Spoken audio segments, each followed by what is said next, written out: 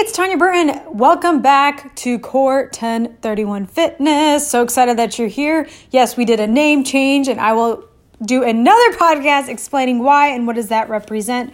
But I'm so excited about rebranding it, my business and everything. So I'm super, super excited for that.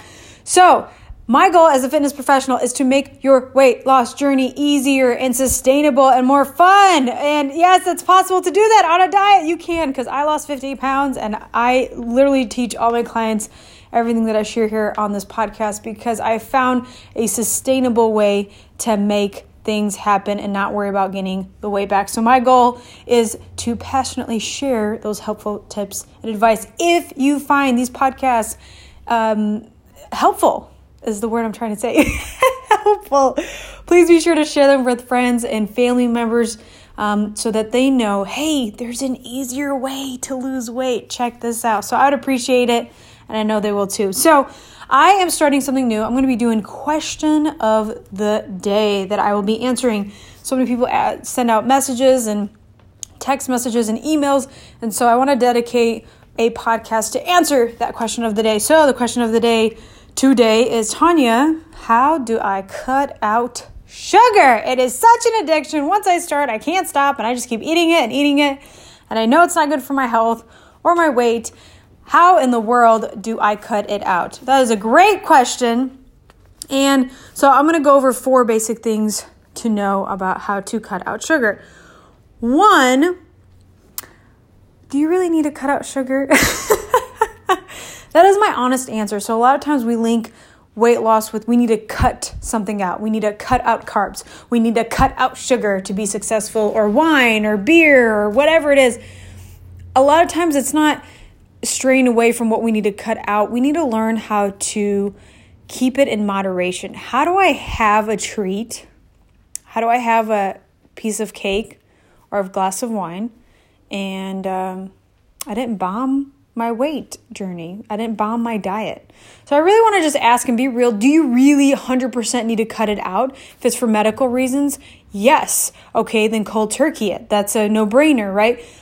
But a lot of times we go to the extreme and it doesn't help us out. If you realistically right now, if you answer the question and say, I can go the rest of my life never eating sugar again, then go for it. But if you're like, there's no way. I have such a sweet tooth.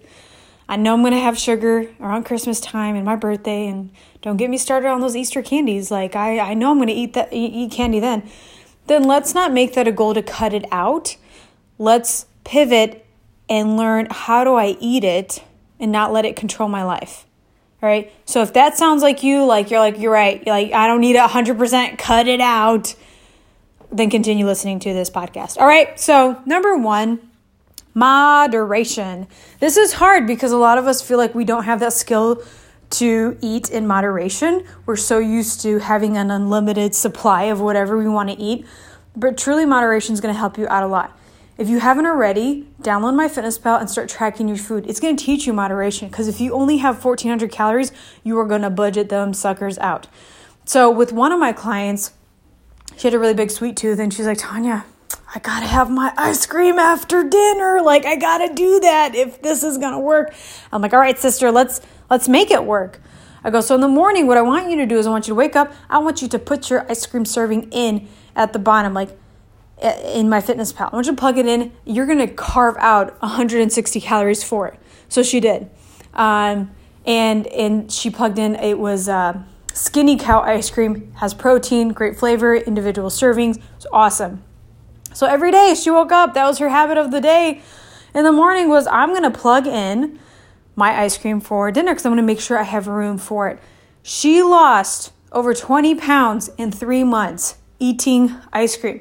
She did not have to deprive herself. She didn't have to do cold turkey. She didn't have to cut it out.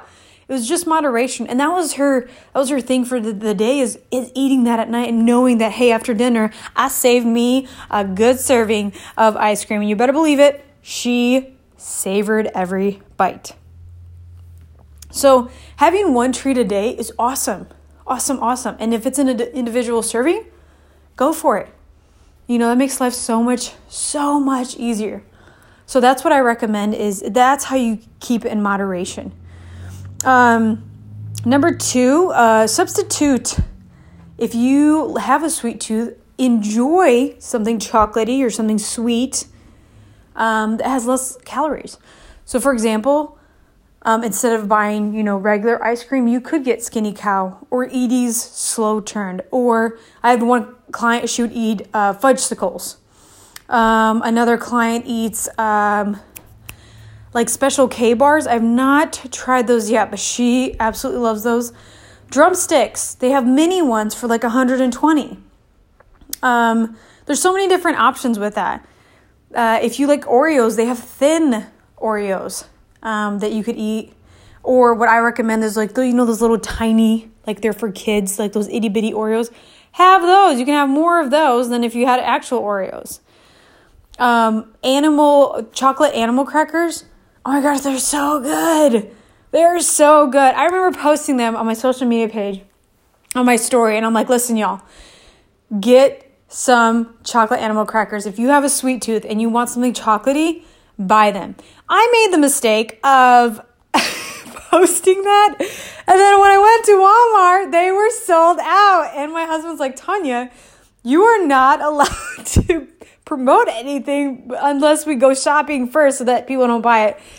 And another one that I enjoy is Fit Crunch bars with Robert Irvine. If you like Snickers, they are delicious. His caramel ones taste like a Snickers bar. And it was so funny. One time I posted that and my client messages me and she goes, I told my son to go to the store right now and pick those up because I know if I wait till the end of the day, they're all going to be gone because everyone's going to see it's on your story. It's your post. So I thought that was really funny. Those are really good. So just finding those substitutes.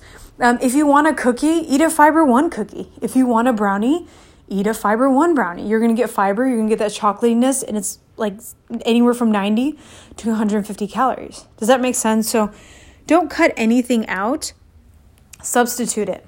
If you're cooking, instead of eggs, you do egg whites. Instead of oil, do applesauce. Sounds weird, but it's so good. So good. And you can't even taste the apple. It's just it's actually less greasy and it tastes so much better without all that oil and grease when you bite into a cookie or a brownie. So there's things that you can do even at home if you're cooking, okay? Number 3 is know your triggers. This is huge, huge. So I'll give you 2 of mine. 1, if I start my day off with something sugary, there goes my entire day. I'm going to eat all sugary stuff. And I know that about myself. If I start off my day with a Panera pastry or something from Starbucks, it's something sweet, oh, game on. I'm just going to crave something sugary all day. Now that I know that about myself, I don't do that anymore. If I want something sweet, it has to be after I eat a healthy meal. Usually it's after dinner, but sometimes after lunch I want something sweet. So I might have like one little like mini Milky Way or a Hershey's Kiss or a half of a serving of peanut butter. That's what I'll do. Because that's not a trigger for me. I just want something sweet and I'll move on with my day. Does that make sense? So know yourself. If you start your day off with like a donut and it's going to trigger you to eat bad the rest of the day, don't do that. Don't set yourself up for fail, and then be mad at yourself. Like, know yourself to be able to be like, nope, say it, not today. I'm not doing that. If I want something, I'll eat it later at this time. So if we deprive ourselves, we're actually going to crave it more. So I've really learned very quickly earlier on in my weight loss journey is don't ever say no to your body. Just say later. And it's amazing when you change your vocabulary, it's no longer the scarcity, because when you say no, you can't have that, your body's that's all it's going to think about. That's all it's going to think about. It's going to want it. But if you're like, yeah, I'll have a donut later. I'll have it later today. Your body's like, oh, okay, cool. And you don't really care about it. So just knowing that, I know, like I said, my mornings can't do anything sweet because I might as well bomb that day because it's going to happen. Also knowing your triggers and what sets you off. So funny. I had a client text me the other day and she goes, Tanya, I can't wait till our meeting. I got to share this win for today. And I'm like, tell me, girl, what's your win? And she goes, Tanya, I bought peanut butter protein balls. And I didn't eat them all in one sitting. And I'm like, you are so brave because I've done that literally before.